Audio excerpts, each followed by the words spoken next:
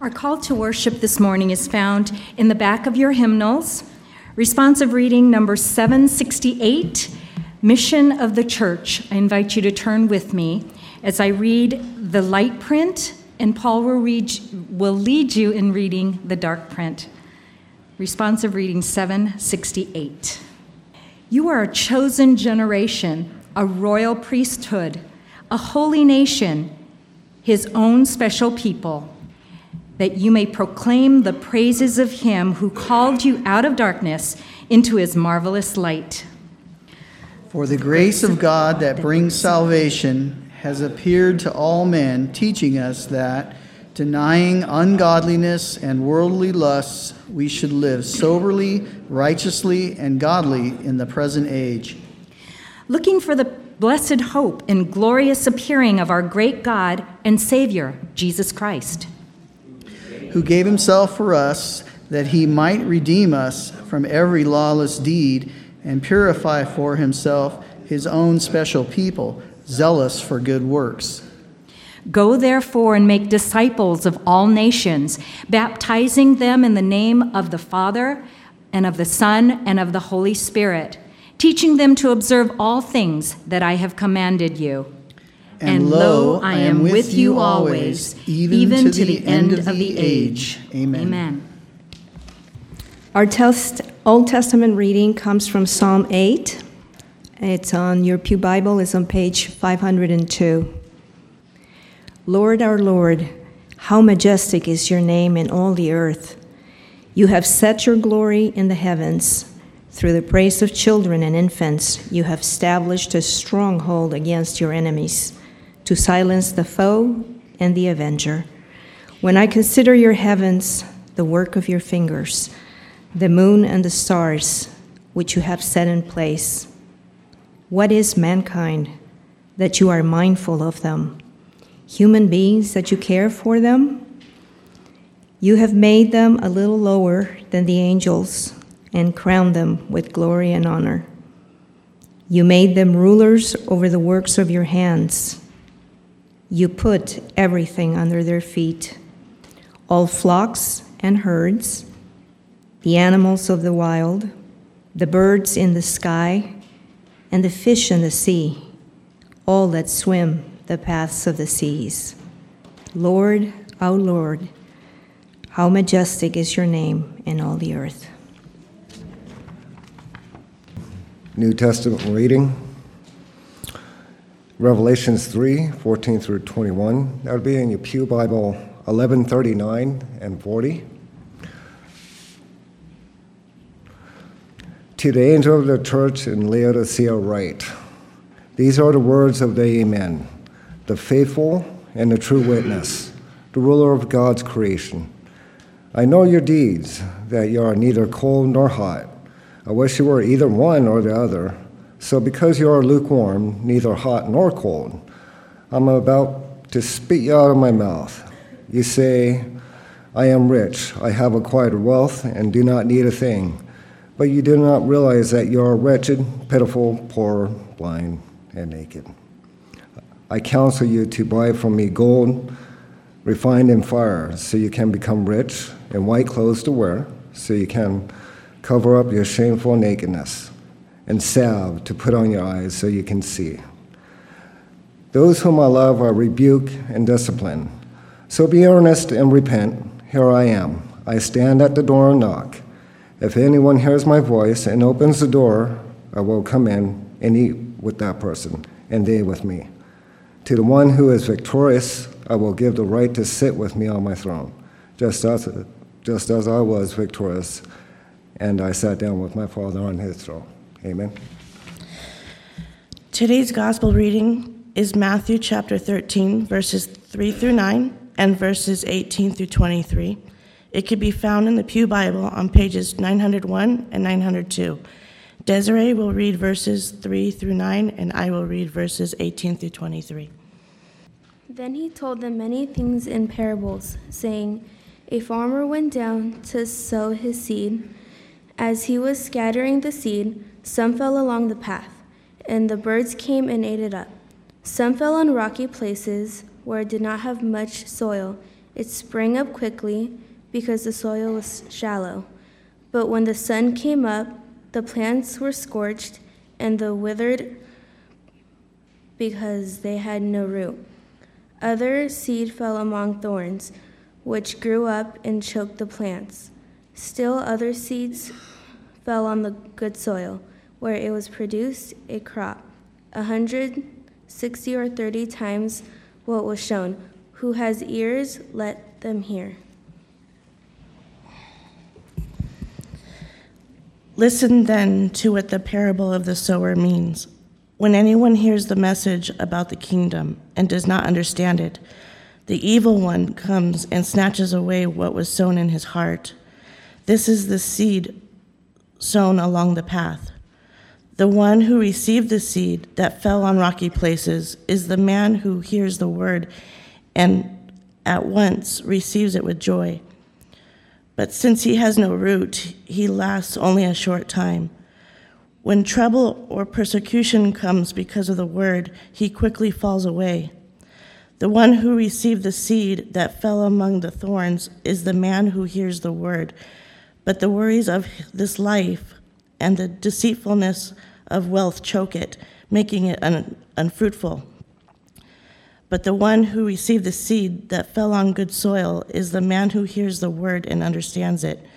He produces a crop yielding 100, 60, or 30 times what was sown. The texts today are all over the place, aren't they?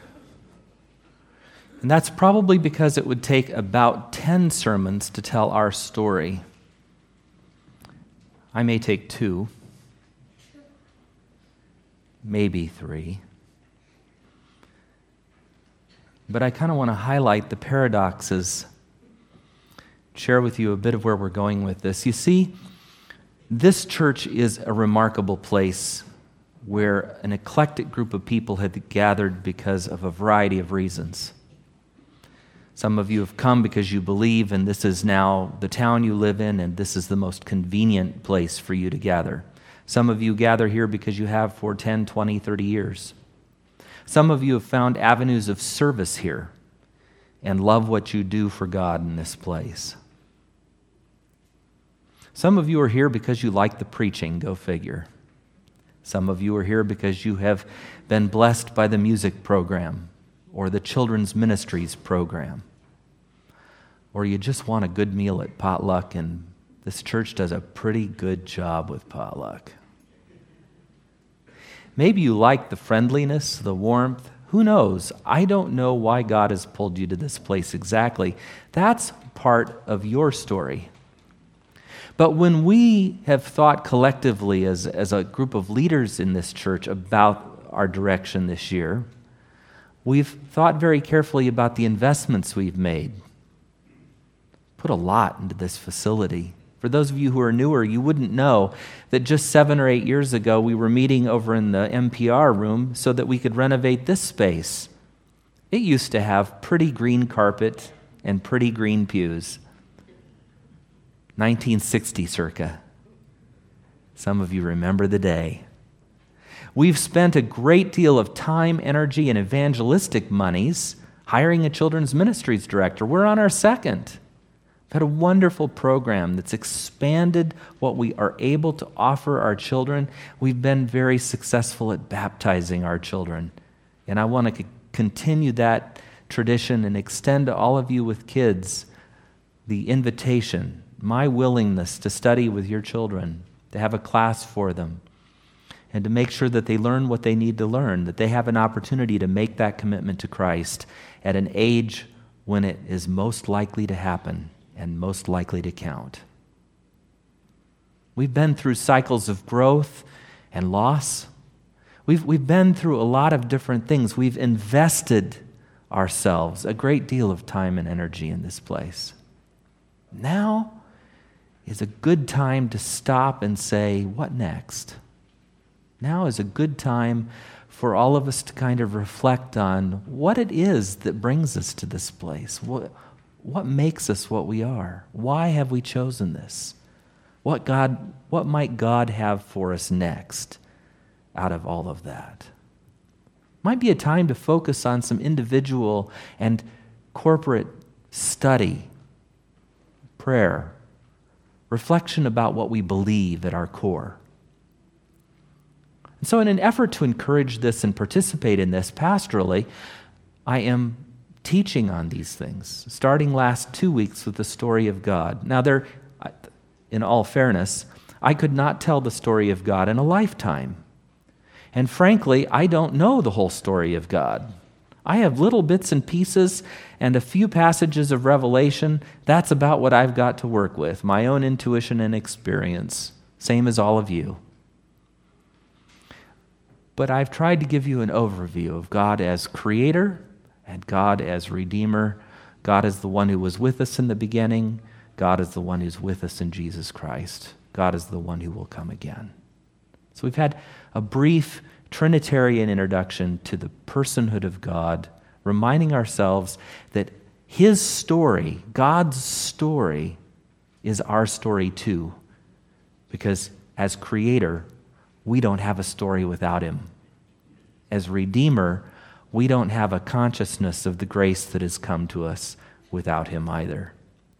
And so that's the backdrop to where, and if you don't make it every week, it's okay. These are online, or you can miss a week and you're still going to get the idea.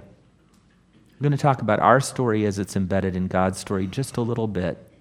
And then we're going to talk about our denominational story.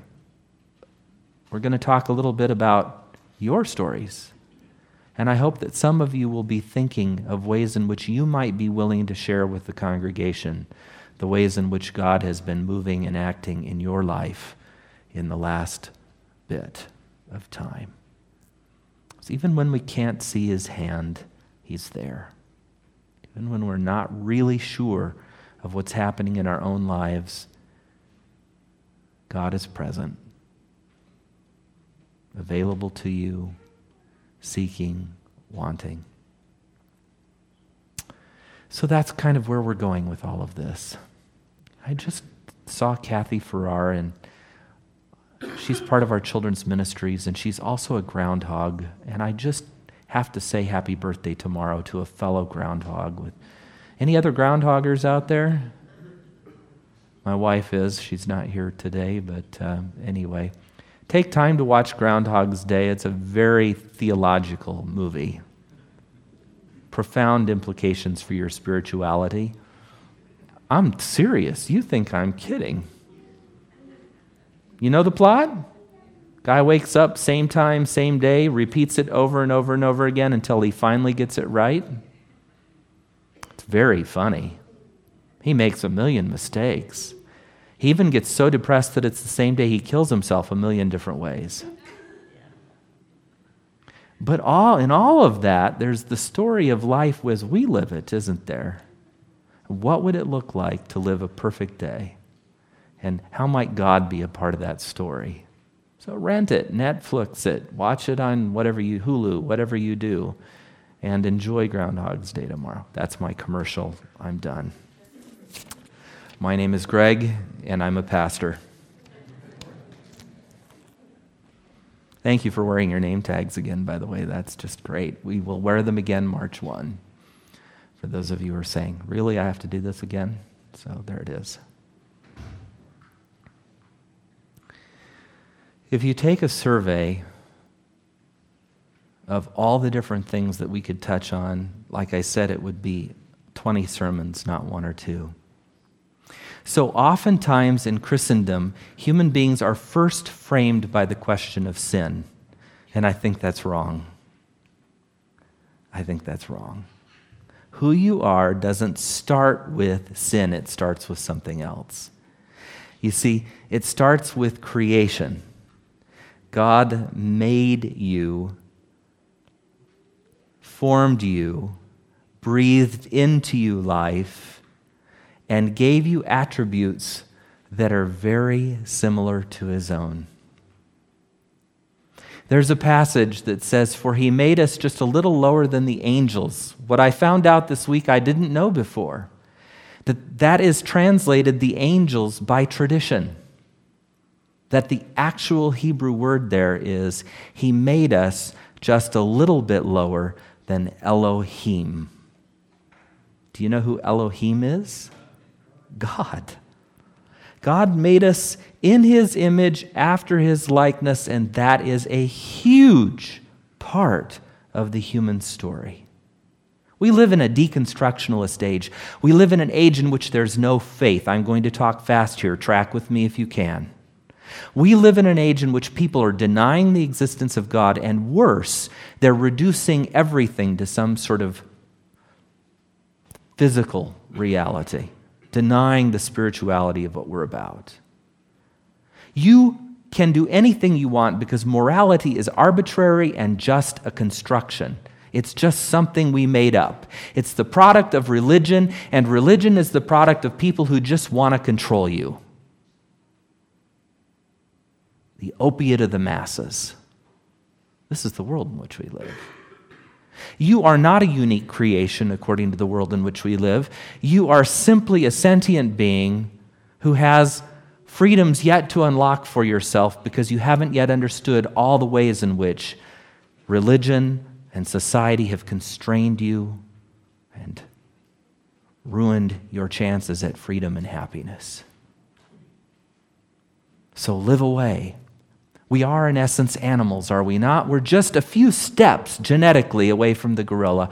We are part of a continuum of plant and animal life here, and really, we are the sum of our urges, desires, and needs. Welcome to contemporary thought on humankind. Sadly, I can say sadly, some of you are living that story or have lived that story. And you know better than anyone the consequences of a life without conviction, a life that does not separate human life from the rest of human life. You see, of no other creature can God say he was created or she was created a little lower than Elohim. That's only you. Only you. Of no other creature does God give the capacity to speak and have that spoken word be generative, create something, make something. You have that capacity. Of no other creature does God say, I want you to thrive, and the way that you are going to thrive is by imbuing everything that would be natural to you with meaning, overlaying it with culture. Let me give you a quick example. We don't just eat. Heaven help us if any of you just eat. We'll all be shocked at you at potluck time. Because you won't wait for anybody. You won't be concerned about the protocol. You're just going to go throw your face or your hands right into the dishes on the table and start eating. That's what a dog would do. That's what an animal would do. An animal who is hungry will simply eat. If you were just an animal who was simply hungry, you would march over there and throw your face into the mashed potatoes and eat. And you might growl, claw at, scratch, kick, or hit anybody who came close to you. Ever watched your dogs eat out of the same dish? There's a pecking order. The biggest and the baddest among us will be the first to eat. Who is that in this room? You can decide. By the way, the runt of you will not be eating today. We will have consumed all the food, and you will not be eating today. Nor will the children. They are last. Got it? So this is the story of humankind. When we eat, for example, and this is not, the philosophers have worked on this. When we eat, we ritualize it. We imbue it with meaning. We take raw foods and we prepare them. We have ritual. Where a family sits around a table has meaning. There is a chair usually where the head of house sits, or at least where the parents always sit. There are chairs where the children always sit. There is a table set. You do not eat with your fingers unless it's certain foods. You eat with a fork and a knife. Some parents are pickier than others about which hand which goes in and how that's to be cut and what's that to be done. Do you chew with your mouth open or closed? Every culture has its own rules. And you will notice, if we look not too far back, many cultures judge other cultures to be barbarian just by the way they choose to eat, even though they have their own rules of eating. My friends in Ethiopia, love them dearly, eat with injera. They eat with their fingers. It is the most lovely way to eat. And they feed one another. Very intimate, very warm, very connected, very civilized. And yet an ignorant person might judge them savages because they don't use a fork. They might judge us savages for using a fork. You see how it goes? My point isn't sociology. My point is that we don't just eat. We ritualize it. We embed it with meaning. When we talk about what it means to be an American, we say what? Motherhood, baseball, and thank you, Bunny, a little louder. Apple pie. Food is part of what it means to be a culture, to be a people. What our food is, how we eat it, how we present it, gives us great distinction and great joy. Hospitality is huge. And if you have Quicken or QuickBooks or something at your home, go home and see how much you spend on food every year or eating out. It's amazing. That's how important it is. But we don't just eat. We don't just have sex. We don't rut like animals. There's meaning. We don't just do a lot of things because we have been created in the image of God, atheist and believer alike. Muslim, Jew, Hindu, Jainist, Buddhist, Confucianist, Taoist, animist, created in the image of God alike. Loved by God. That's your story. So a big part of the human story is embedded in creation and God's creativity and the image in whom, the person whose image we've been created in. Now, sin has taken a toll on that. Sin has separated us from God and from one another. It's caused us to violate the environment in every way imaginable. Greed and the need for power have driven us to exploitations that are unimaginable. We've wiped out now tens of thousands of species of insect and animal in our quest to grow. And yet, the very notion of building a city is embedded in the same kind of meaning that creation is embedded in, because when we think about what is to come for us, heaven to be, what is it? It's the holy city. It's the New Jerusalem. It's come to be on earth, our dwelling place, and we share the city of God. So the desire to live in community, the desire to create cities where we have the opportunity to flourish and prosper, to have access to the goods and services that we need, to be citizens, to participate, this is all embedded in the natural order of the way God has created us to be. It's not sin per se, but sin has caused us to distort that and to abuse that and to trash the environment in the process of trying to create those spaces. So sin isn't the whole story either, but it's a significant part of it, isn't it? I wonder for just a minute if you look at the parable that was read today, if you can identify and see yourself in the story. What's your story? We're in there, you see. You're either the hard ground that's unreceptive, you're either the rocky soil and something springs up quickly in you and dies. Perhaps you are the thorny soil, the weedy soil, and the seed is sprouted and grows, but it's choked out by everything else in life. You have too many concerns to be worried about religion or God. You have too many things going on in life to really hear what it is that God wants to bring to your life, his claim on your life. You have too many concerns.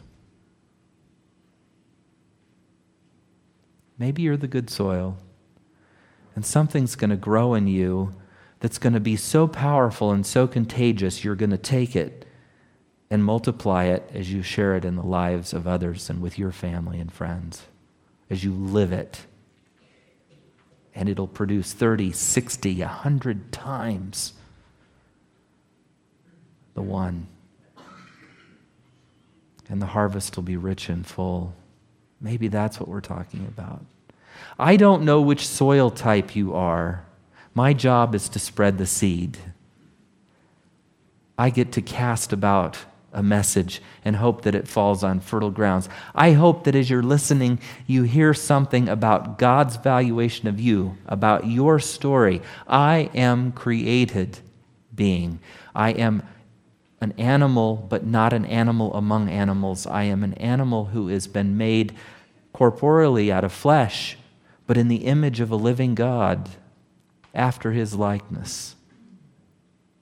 I have fallen into a rebellion, but I'm so loved by this God who created me that I have been saved from myself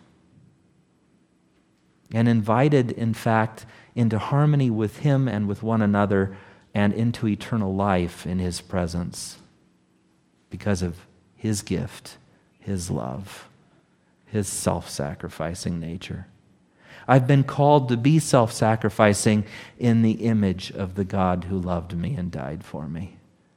I've been called to serve others as he served me. Do you see how the story of God is mirrored in our story? The story of humanity? What kind of soil are you? Do you see yourself in that story? How about Revelation? Revelation 3. Now, we do a lot with this as a church. Revelation's a big book for us, and our forefathers studied it very carefully, and particularly with an eye to the end of time. I'm not an expert on Revelation. I'm really working up my courage to tackle the book. It is a monster, to say the very least, in my view. Some of you have tackled it. You're not intimidated. God bless you. You're reading it. You're getting all sorts of things out of it. It's great, good for you. And pray for me, because it's a monster. Wow, I just don't know what to do with Revelation sometimes. I just don't know what to do with it. Well, we have these 7 churches, right? We have a vision that's being given John, and on the one hand, he sees 7 stars. There are 7 angels of the 7 churches, which are really messengers for the churches, and then the churches themselves. And 7 we know is a number of completion or perfection. So we could probably do something with that. Our forefathers understood these to be prophetic time periods, so each of the churches in turn reflects a different era in Christian history. And if you put a template of Christian history over the description of each of the 7 churches, there's a certain logic to that. There's a certain fit for that. I tend to see all qualities in the present church. As I read the 7 churches, I see churches that fit in today's world all of those qualities and characteristics. But the one that we usually prophetically apply to ourselves, or if not to ourselves as Seventh-day Adventists, to Christendom or the world as a whole at the end of time, is which one? Laodicea. When we say the word Laodicea, what do we think of? Do we think of prosperity? Maybe. Do we think of a thriving city? Probably not. Do we think of a place where everybody is actually doing pretty well economically? No. Do we think of a place that's functional from a civic point of view? No. Do we think of a thriving port of trade, an important stop, the major trade routes of the Turkish, what is now Asia, what was then Asia Minor, Turkish peninsula there, or land there? No, probably not. What we think of when we think of the word Laodicea is a lukewarm group of people that God wants to spit out of his mouth. Is that your story? Is that our story? It is in some ways, isn't it? Is your heart so filled with gratitude and grace and a passion for the way in which God has acted in your life that you are the seed planted in good soil that bears 30, 60, 100 times? Is that you? Because if you're that person, you are not Laodicea. Laodicea, I love Laodicea. See, I have a friend, he's right here, Peter. When we drink coffee together, he wants it so hot that my teeth would fall out if I drank what he's just. I don't know how he does it. I think doctors need to study Peter and find out what allows the roof of his mouth to stay there when he drinks a beverage or drinks soup. I don't know anybody, of all my friends, I don't know anybody who has his heat tolerance. He actually likes it when the cup scorches his hand when he gets it. That's Peter. Me, I am a lukewarm kind of guy. I would like that not too hot is the way I order. Not too hot. Unless it's really, really cold out and I know I'm not going to be able to drink it for a couple of minutes. Because by the time I get to drinking it, it will be not too hot. So I love Laodicea. Not hot, not cold, it's just right. It's like the bed in Goldilocks' story, right? This one's just right. Not too hot, not too cold. This isn't what God thinks. God says, I can do something with you. There's a point of judgment if you're completely cold. If there's nothing in you, if you're dead, I can do something about that. Maybe I can bring you to life. Maybe there's judgment. Maybe there's something else. If you're really alive and on fire, I can do something with that. But when you're just there, we sing the song, "Oh, how I love Jesus. Oh, how I love Jesus." Oh. What's the opposite of that? It's not, "Oh, how I hate Jesus." There's passion on that side of the coin, isn't it? It's, "I never think about Jesus. I don't care about Jesus. Who cares about Jesus?" That's the opposite. Lukewarm. The opposite of love is not hate. The opposite of love is apathy. Apathy. Calvin Miller says it really eloquently. I will slaughter this, so forgive me. He says, like silent chessmen on a board, love and hate stand silently together. Only the color of the squares is different. Pretty good, huh? What's your story? What's our story? Are we apathetic? Do we see ourselves in Laodicea? Or are we hot or cold? Do we love? Or are we ambivalent? Are we aware of all of the potential for good God has placed in us in creation, all the ways in which we were meant to be like Him? Or do we live our lives like animals, denying every structure that could give our lives form and meaning? What's our story? The psalmist says, let's turn there again, Psalm 8.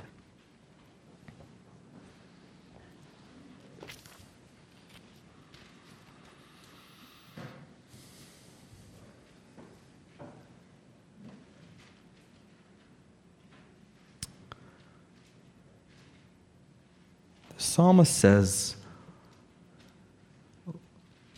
"Lord, your name is majesty on earth. You have set your glory even above the heavens." We know it. Through the praise of children and infants, you've established a stronghold against your enemies to silence the foe and the offender. Do you catch the irony of that phrase? It took me a while. But Jesus, God, in weakness, has found strength. You see, children and infants are defenseless. But in their voices of praise, the enemy is defeated. The enemy, the avenger, is defeated with the voices of infants. Now, infants don't sing praise, they cry.